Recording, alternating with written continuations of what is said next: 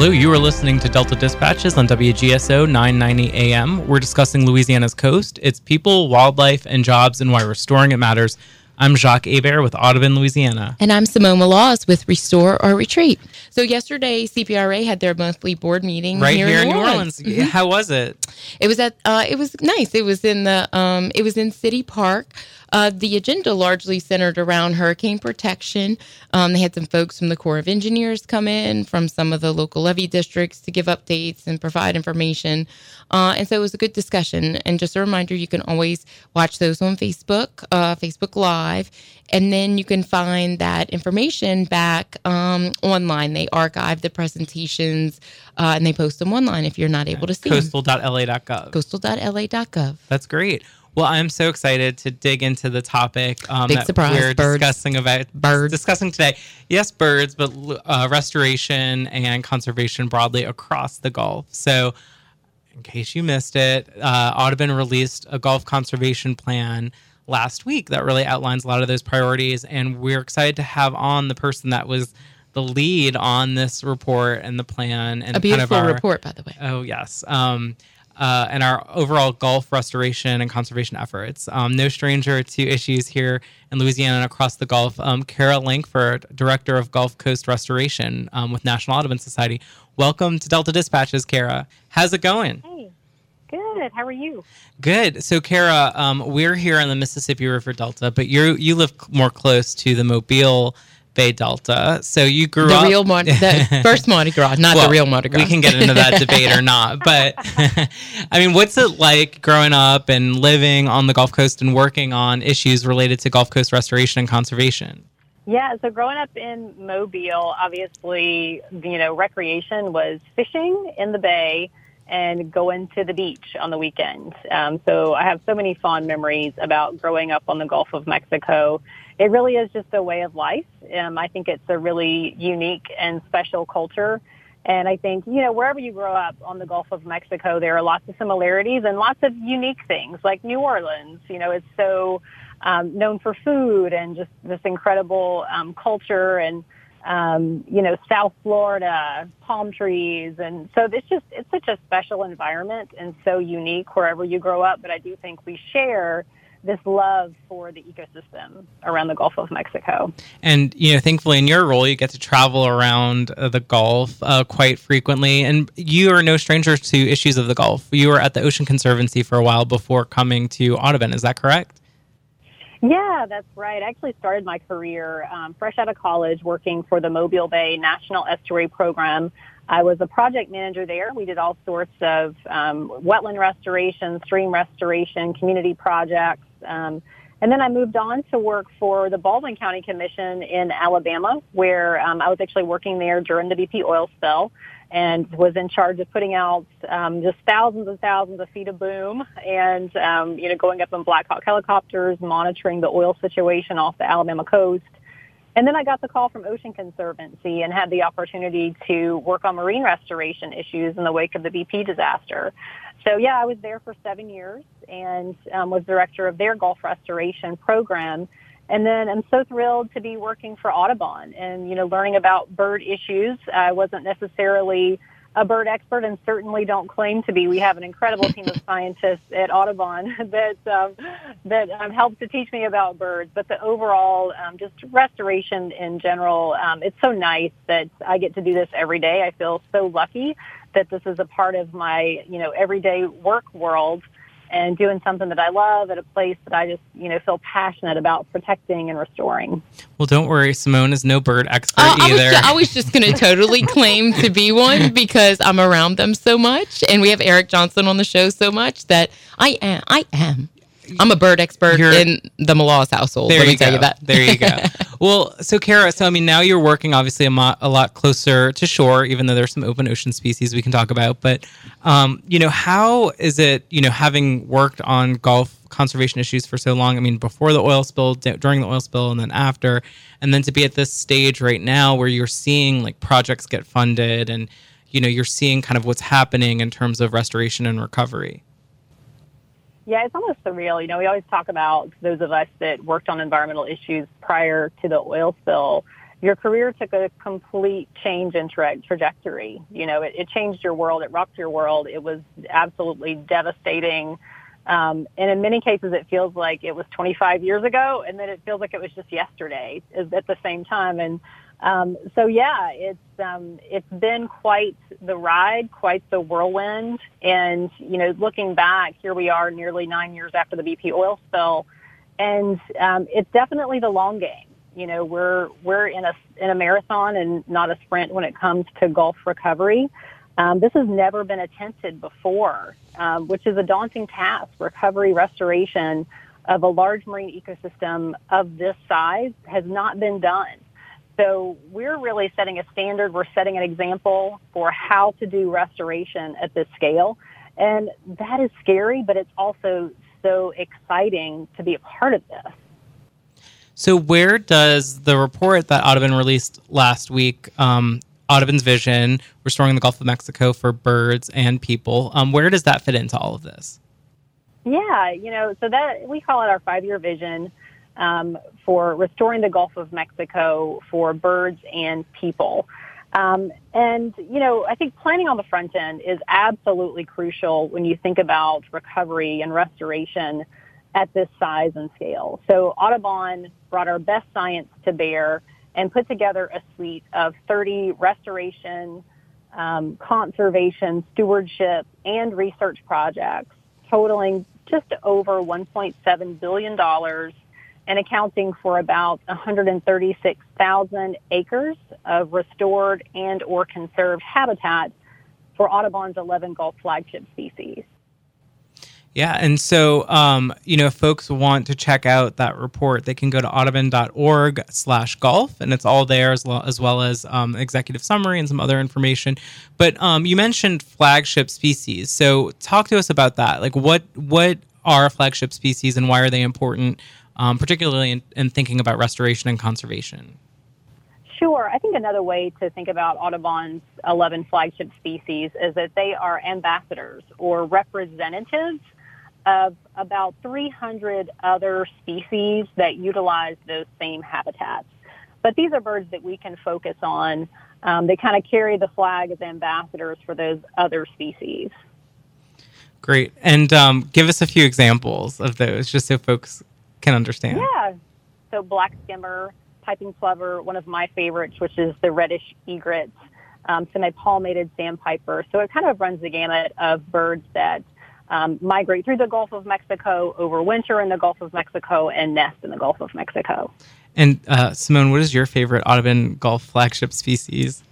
The reddish egret for sure. Yeah, they're beautiful. I do like me some piping plovers though. They're cute little guys. Yeah, they are cute. Least terns.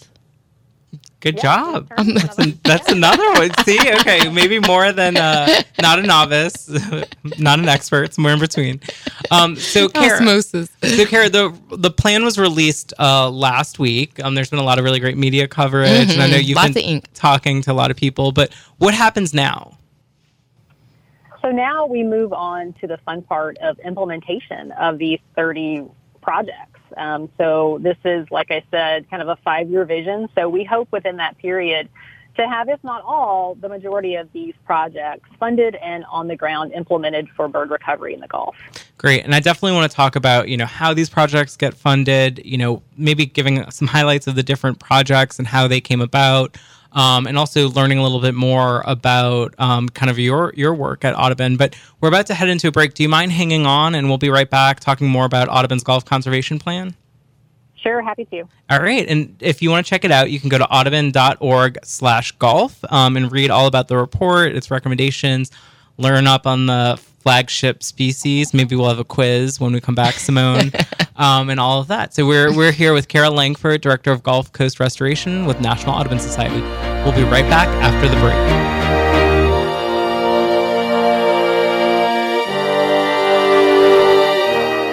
National Wildlife Federation gives voices to the wildlife conservation values that are part of our country's heritage. We are charting a new course for wildlife that our children and grandchildren will thank us for. Visit our website, nwf.org/Louisiana, to find out more about our work to restore and protect coastal Louisiana for generations to come. National Wildlife Federation, uniting all Americans to ensure wildlife thrive in a rapidly changing world. nwf.org/Louisiana. Hi, I'm Don Cheadle. Listen up.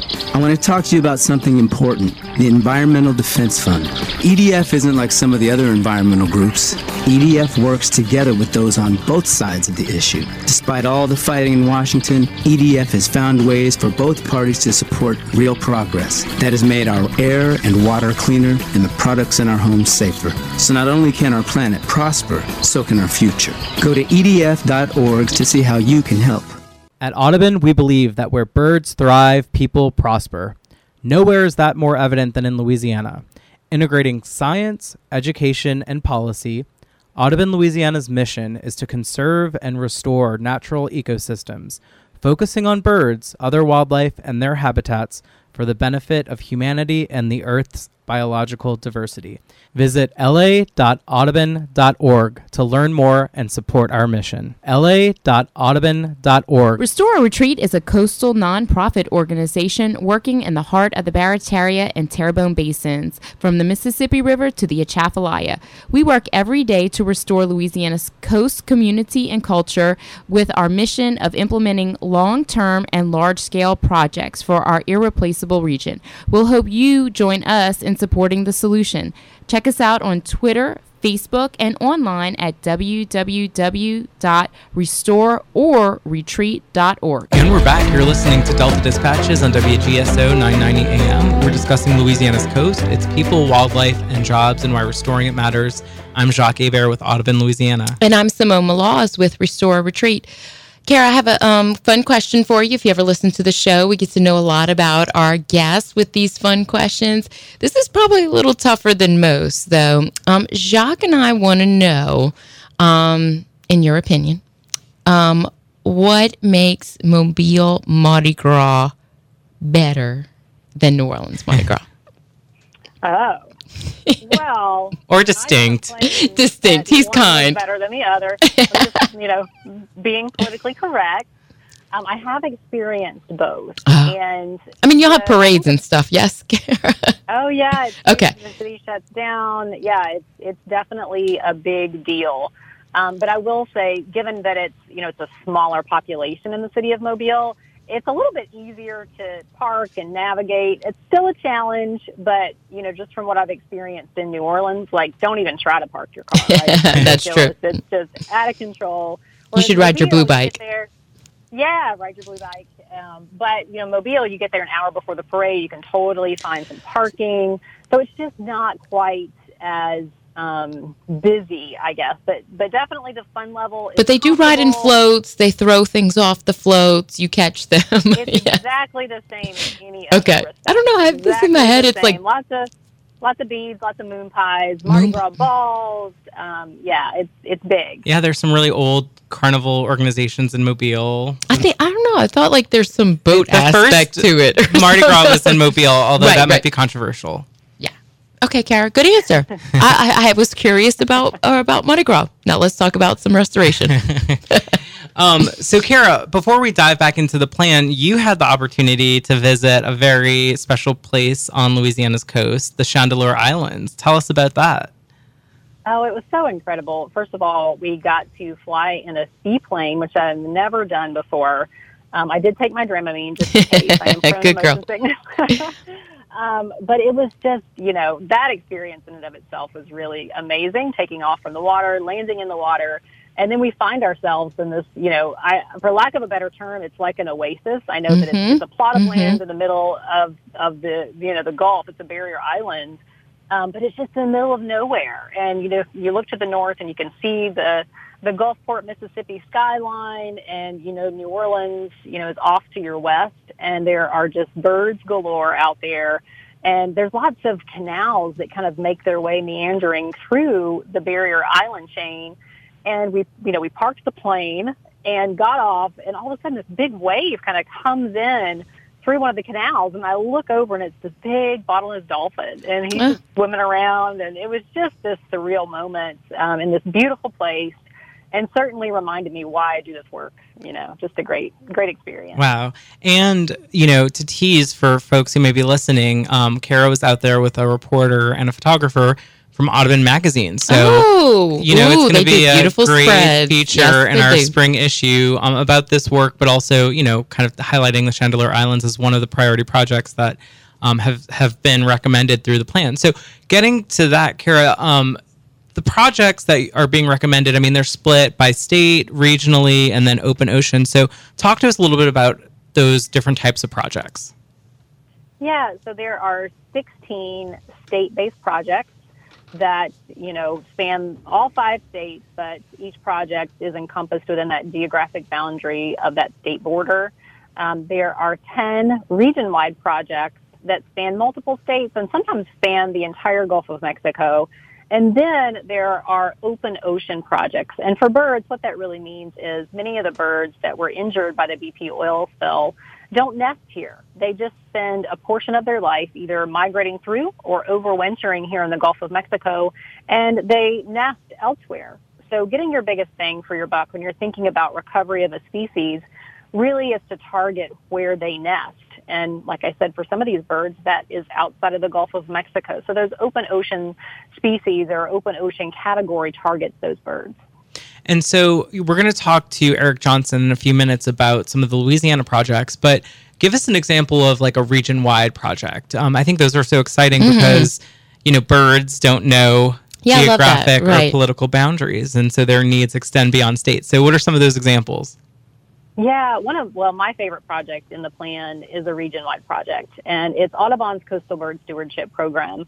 And it's actually a program that I just learned about when I came to work for Audubon, which is interesting because, I've been doing conservation work for quite some time in the Gulf of Mexico, but just wasn't aware of this incredible project and this incredible work that Audubon has been doing for many, many years. And this, the reason it's in here is to ensure that its funding is continued. But it's, like I said, the Coastal Bird Stewardship Program. So Audubon staff and volunteers across the Gulf of Mexico work to protect these beach nesting birds during nesting season from predators and from human encroachment. Many times, these fragile little shorebird eggs blend in perfectly with the sand in the Gulf of Mexico. So you really can't see them. Even if you're really looking for them, it's easy to miss. And the babies, the same, they blend in right in with the sand. And you can, if you've ever been to the beach in the Gulf of Mexico, where I live in Alabama, it's like an anthill of people in the summertime. So there's people everywhere, and these little shorebirds are trying to nest at the exact same time that we want to be out there sunbathing.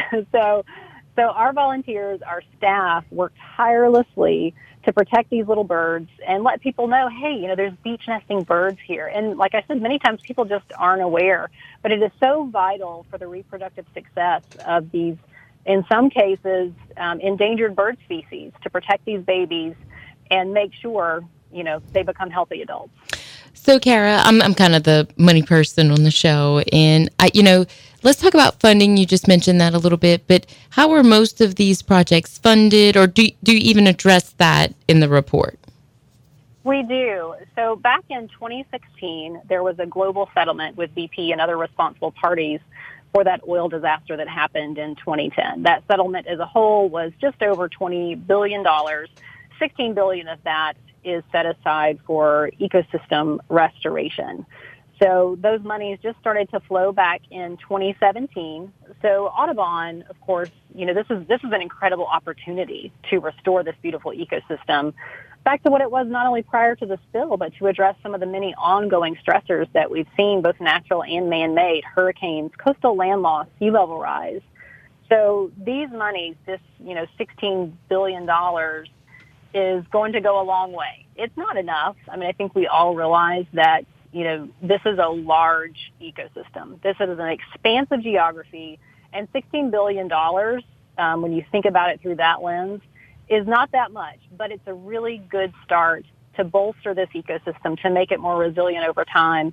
So that $1.7 billion in projects, Audubon absolutely is targeting that overall $16 billion BP settlement fund. Now, we will be opportunistic. We will be looking outside of those dollars for different funding sources.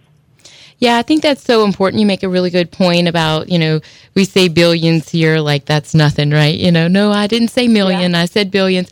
But, Kara, I think that you're probably a believer like I am, that if we don't do the most with what we have, that the only thing for sure is that we'll never get any more. And so not only do we have to take this opportunity and think of it as a one-time opportunity and do the best of what we can and maximize it and leverage it and make it go as far as we can.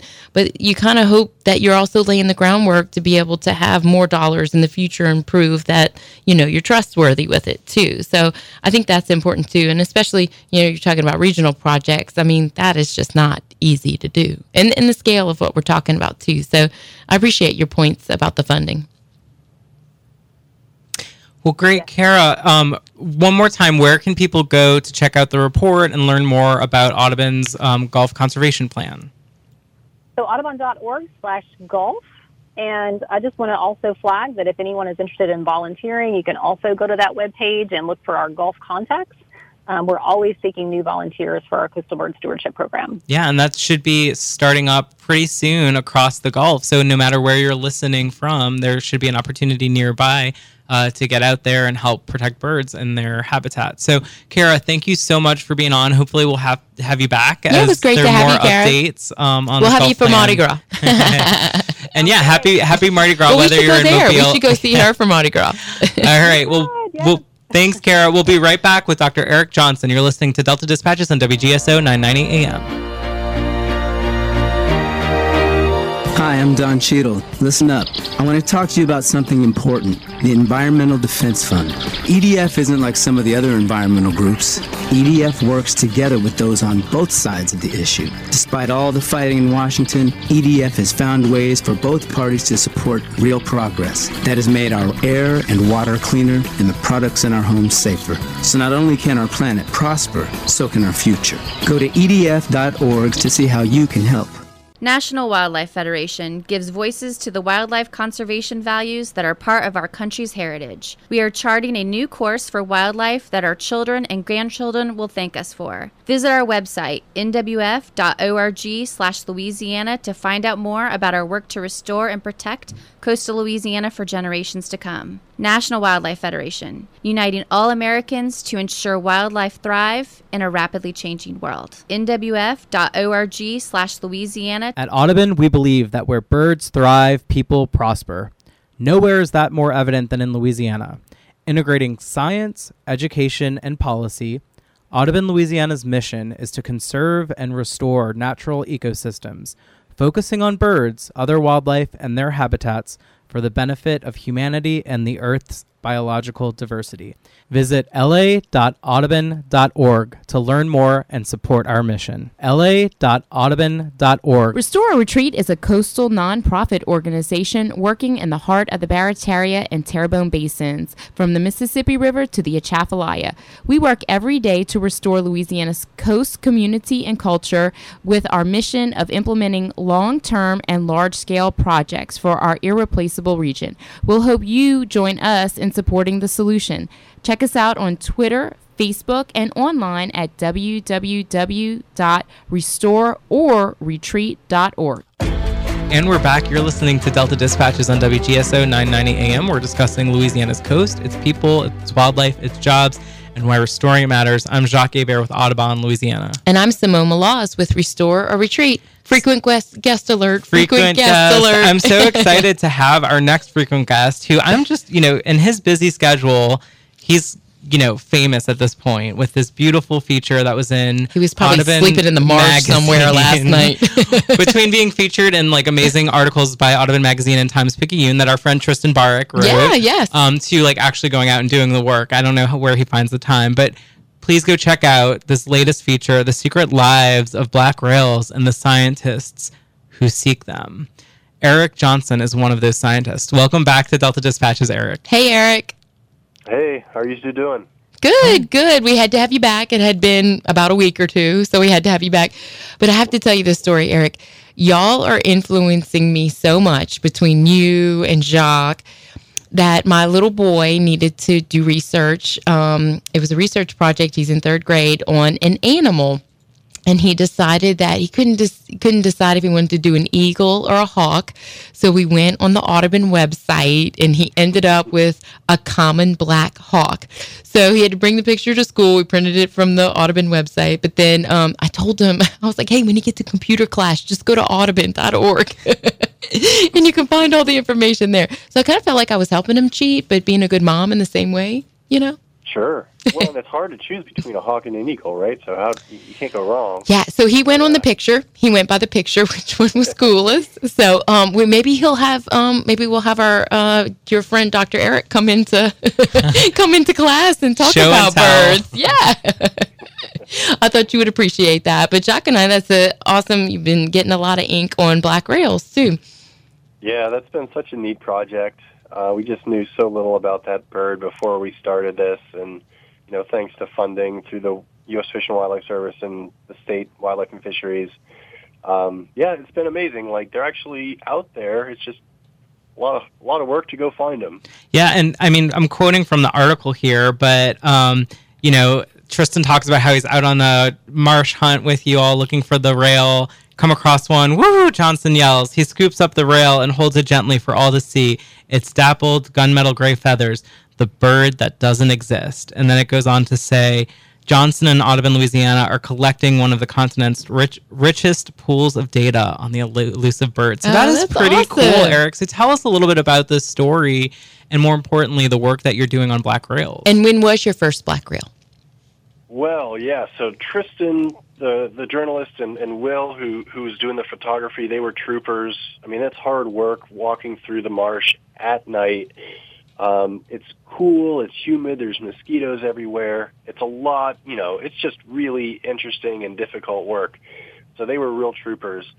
But yeah, I think that was the 15th or so black rail that we've caught in this project, which already sort of outnumbers collectively all of the previous records before we did the work. So it's a really tricky bird to see. The first one I ever heard was actually over in Texas, but then I found one in Louisiana several years ago before we started the project and started putting the pieces together of what kind of habitat they need. And then we got this funding to really launch in and do a deep dive exploration and figure out exactly what kind of habitats they're using and how many little patches there might be out there. And it probably, fewer than a dozen high-quality pieces of habitat left in Louisiana. Eric, you're like a treasure hunter. Do you ever think that like when you got, that you found this elusive thing that people have been looking for that you've only heard about? Yeah, it's a little, every little bird is worth its weight in gold and more. That's so sweet. You're like the Indiana Jones of birds. He is. He is. That's awesome. Yeah. And Eric, the Holy Rail. Get it? I love it. We're on a roll today. It's going to end soon.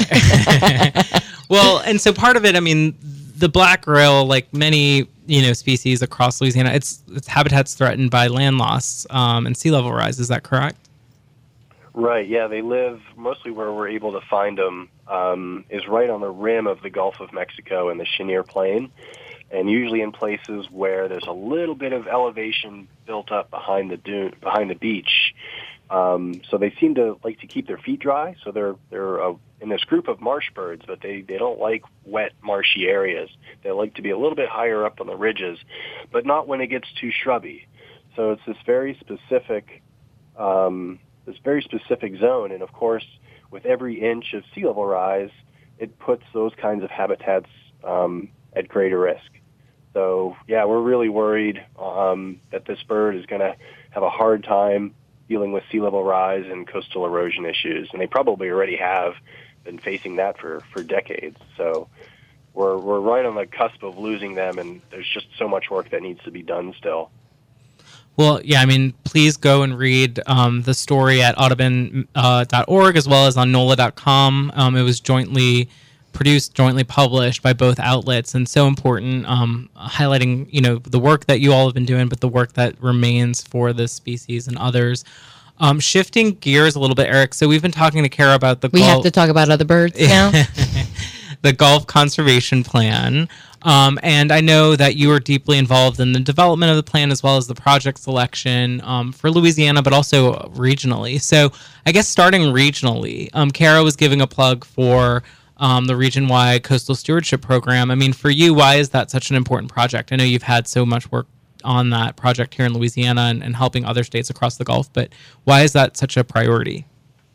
Yeah, so the birds that nest right along the beaches and shorelines are some of the most impacted birds because of development, sea level rise, coastal land loss.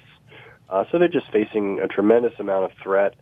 And, it's even led to several species like the piping plover in the Northeast, but also snowy plover on the West Coast being listed as endangered. So we want to steward the birds that nest on these beaches to prevent their populations from declining so that they don't become listed. So here on the Gulf Coast, our focal species include things like Least tern and Wilson's plover and American oystercatcher, reddish egret. There's a whole variety of birds that need our help. And unfortunately, what can happen is that just one disturbance event by an unknowing human visitor to those nesting areas can really destroy their opportunity to nest for that season. So it's just really important that we set aside a little bit of area and beach and habitat for these birds to successfully raise their young. So that's really what that program is all about. And we have a foothold all across the Gulf in doing that work at Audubon. But there's so much more that needs to be done to recover those bird populations. And you're getting ready to gear up for another season, right? And you're going to be looking for volunteers soon enough. Is that correct?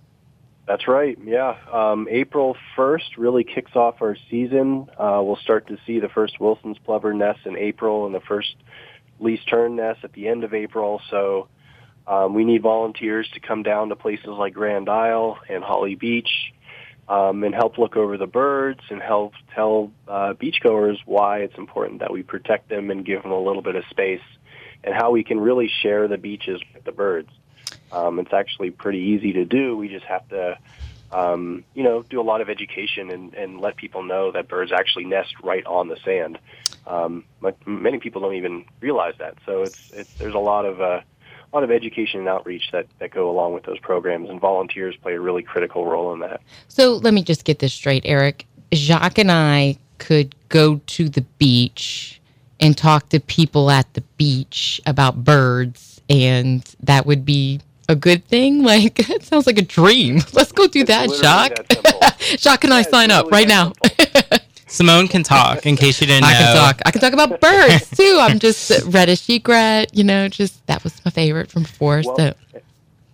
And I probably even shouldn't say, but on Grand Isle, we're renting a camp, and we can put volunteers up for a night or two. Mm-hmm. I would tell all the people in Arties all about the piping plovers. And Simone's going to be talking a little bit too much, if you know what I mean, especially if you get her there. So, Eric, we have one more segment. Do you mind sticking on? Because I want to talk about some of the projects in Louisiana that are part of the Gulf Plan, and we'll talk about that when we get back. So you're listening to Delta Dispatches on WGSO 990 AM, always available online at deltadispatches.org. We'll be right back.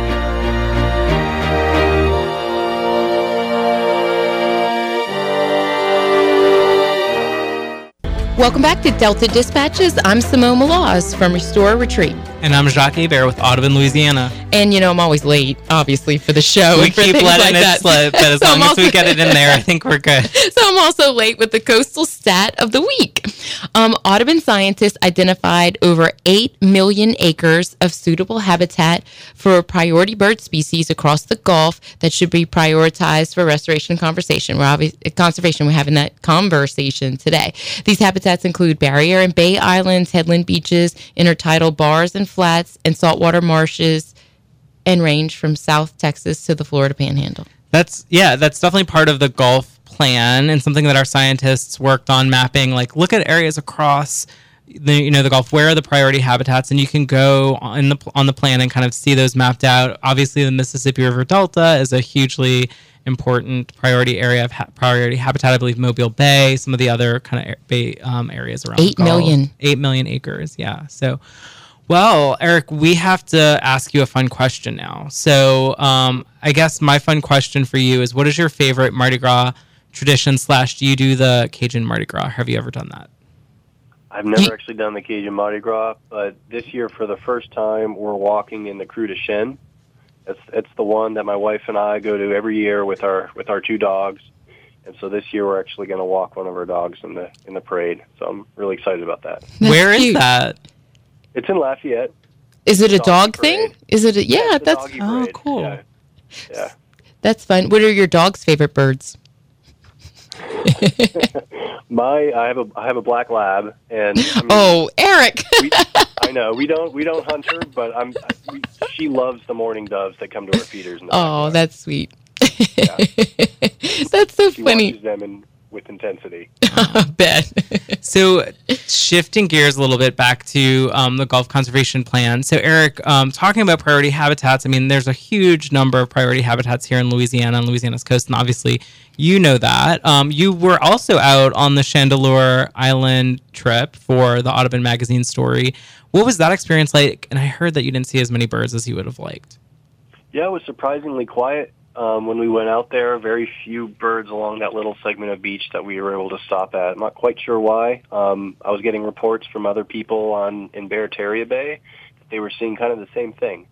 So I'm not sure what was going on. But it's the middle of the winter, so it's just a sort of a lower time of the year where you don't see as many birds this time of year in general. And that's that's part of a national wildlife refuge, right, Eric? It's got it's an old one. Right, it's one of the oldest ones in the country, and in the summer though, those islands just pack in with nesting birds, and I'm hoping to have an opportunity to go out there this May to see what kind of birds are nesting on the islands. But on Breton Island to the south, and then all the way across the Chandeleur chain, there can literally be something like 100,000 nesting pairs of birds, from pelicans to terns and Wilson's plovers and oyster. I mean, it's pretty amazing how many birds actually nest out there. So, what is the project that Audubon is recommending?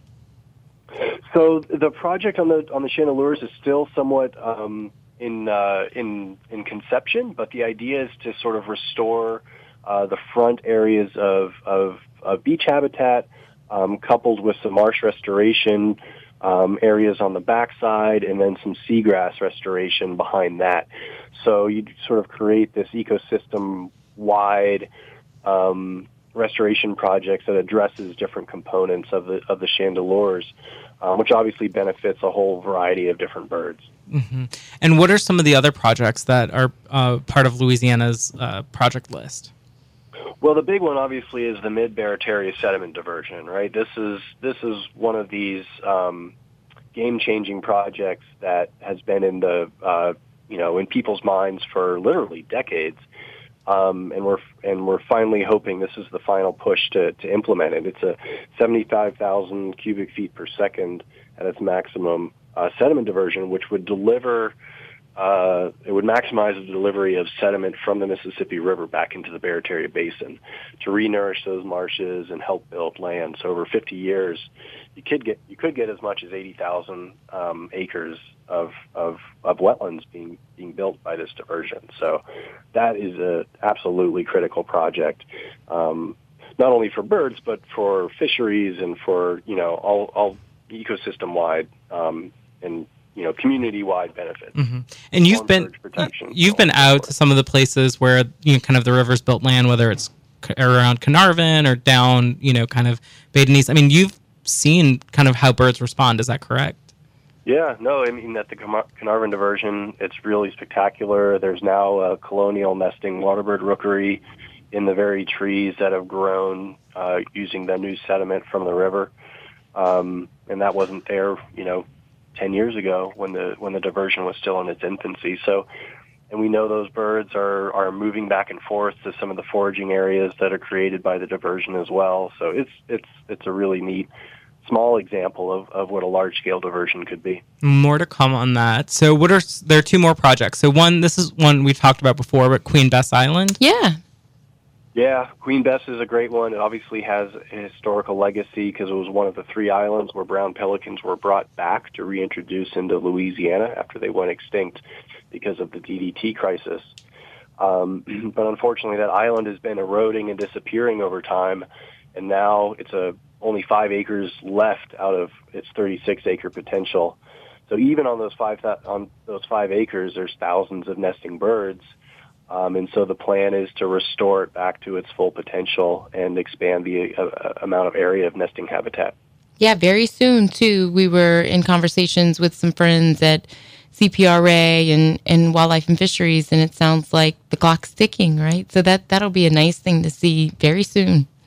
Yeah, with any luck, if all the permitting and engineering and design gets wrapped up, that could go to construction this fall. Wow. Another one we'll have to keep tabs on and maybe see ourselves. And then the last project is what? Yeah, it's called the Freshwater Bayou North Marsh Creation. It's a project over in Vermilion Parish in the Chenier Plain region, and is on Audubon's oldest and largest sanctuary. So we have 26,000 acres of coastal wetlands that we manage for birds and other wildlife. And unfortunately, it's been eroding away just like much of the rest of coastal Louisiana because of storms and saltwater intrusion. And so this would help protect the refuge and those wetlands from the saltwater intrusion from Freshwater Bayou, and it would rebuild a bunch of coastal wetlands, about 400 acres. Yeah, and I mean the Paul J. Rainey Wildlife Sanctuary is it's an ecological treasure for Louisiana, and like Eric said, I mean it's been hit by hurricanes, and so that's great to see, both for the importance of the sanctuary, but also the wildlife that depend on it. And that one's kind of moving ahead somewhat as well, correct? Yeah, it's going a little slower than we'd been hoping. There's all kinds of design and permitting issues, lots of old pipelines and things like that. But it's moving along. NRCS is doing a great job working with what they have to be able to push it along. So, we're hopeful that in the next couple of years that we'll actually move to construction. Great. Well, ideally by 2020. We'll definitely keep tabs on all of those projects as well as others across the Gulf. And you can, too, go to audubon.org/Gulf. Learn more about the priority projects that our organization has put out for birds and people across the Gulf, and sign up and get involved in this Is work. that where you can volunteer as well? Yes, or you can go to, a beach if educator. you want to do it in Grand Island, Holly Beach, go to la.audubon.org, and you can sign up to volunteer with Eric and some of his team in the months ahead. Well, Eric, thank you so much for being on. We're going to have to do a tally because I think you and Alicia, it's kind of getting neck and neck here. So we'll have to see who's the leader. Wait till Alicia finds out. She'll come back on. Well, I hope you have a great time with your dog. Yes, happy Mardi Gras, Eric. Happy Mardi Gras. Happy Mardi Gras. All right. Take care, and thanks as always. Another wonderful show. All right, so what? You give me 2 weeks until I can do birds again?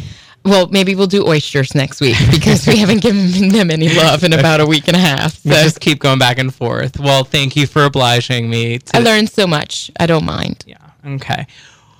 Well, that was another wonderful show. Thanks to our guests, Kara Langford and Eric Johnson, both with Audubon. And thanks to you for listening. We'll see you next week.